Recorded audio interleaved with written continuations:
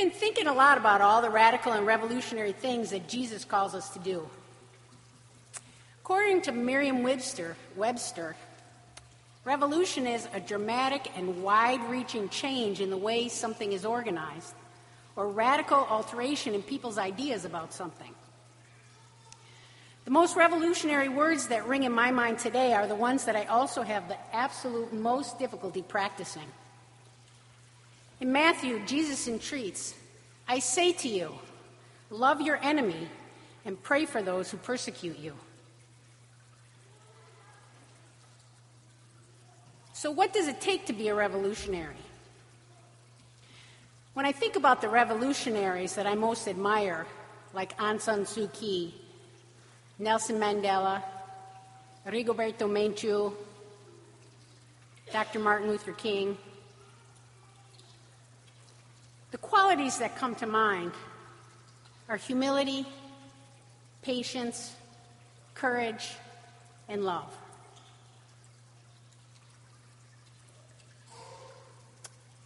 Every time I think about the people who cause the most horrendous suffering in the world, I'm tempted to believe that I'm somehow better than them.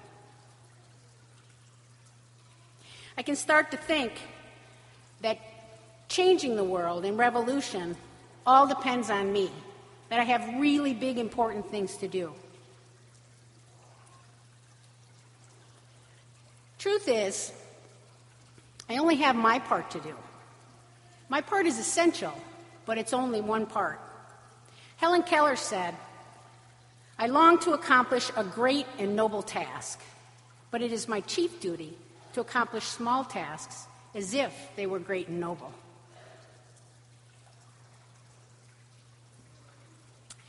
One of the things that I'm grateful for is that God's grace helps me remember things like in revolution, there's also evolution. And an evolution is to change or develop gradually to a better, more complex, or more advanced state. God understands the nature of humanity. And Jesus teaches me constantly about my own nature. All change takes time, and we may never actually see the revolution's end. Patience is imperative. According to the Dalai Lama, your enemies are your best spiritual teachers because their presence provides you with the opportunity to enhance and develop tolerance, patience, and understanding. Aung San Suu Kyi, under house arrest in Burma, spoke about the revolution there. It's not easy for people conditioned by fear under the iron rule of the principle that might is right to free themselves from the enervating miasma of fear. Yet, even under the most crushing state machinery, courage rises up again and again. Fear is not the natural state of human beings. Fear is in the world. It's generated by the vast machine to keep us from ourselves and from each other. This is where I can start to think that revolution depends on someone else. That it's somebody else's responsibility to do the work to change. And then I'm reminded of courage. Courage is not the absence of fear. It is acknowledging all there is to lose and doing it anyway. Dr. Martin Luther King once said, "I believe that unarmed truth and unconditional love will have the final word in reality. That is why right, temporarily defeated, is stronger than evil triumphant."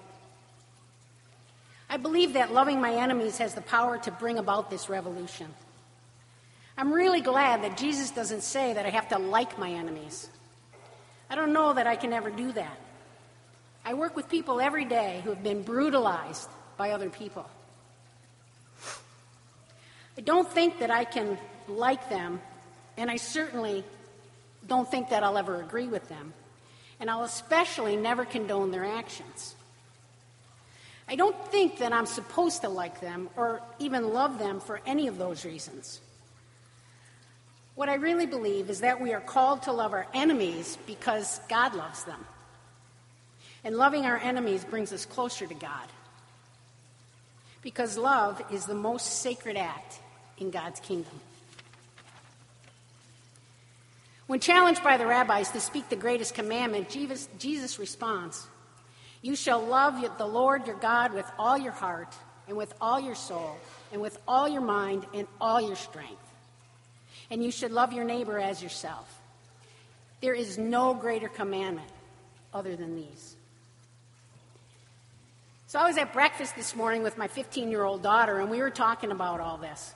And she said to me, "Mama, it's basically my philosophy of life. If someone does something to hurt you, then you have to let it go. First of all, they probably had something bad happen to them, which doesn't make it right, and it doesn't make it okay, but it helps you to understand. You might not forgive them right away, but if you keep holding on to it and hate them for it, then you only hurt yourself even more. You can't move on with your life if you're still hating them for hurting you." It calls to mind, for me, Jesus on the cross. "Father, forgive them, for they know not what they do."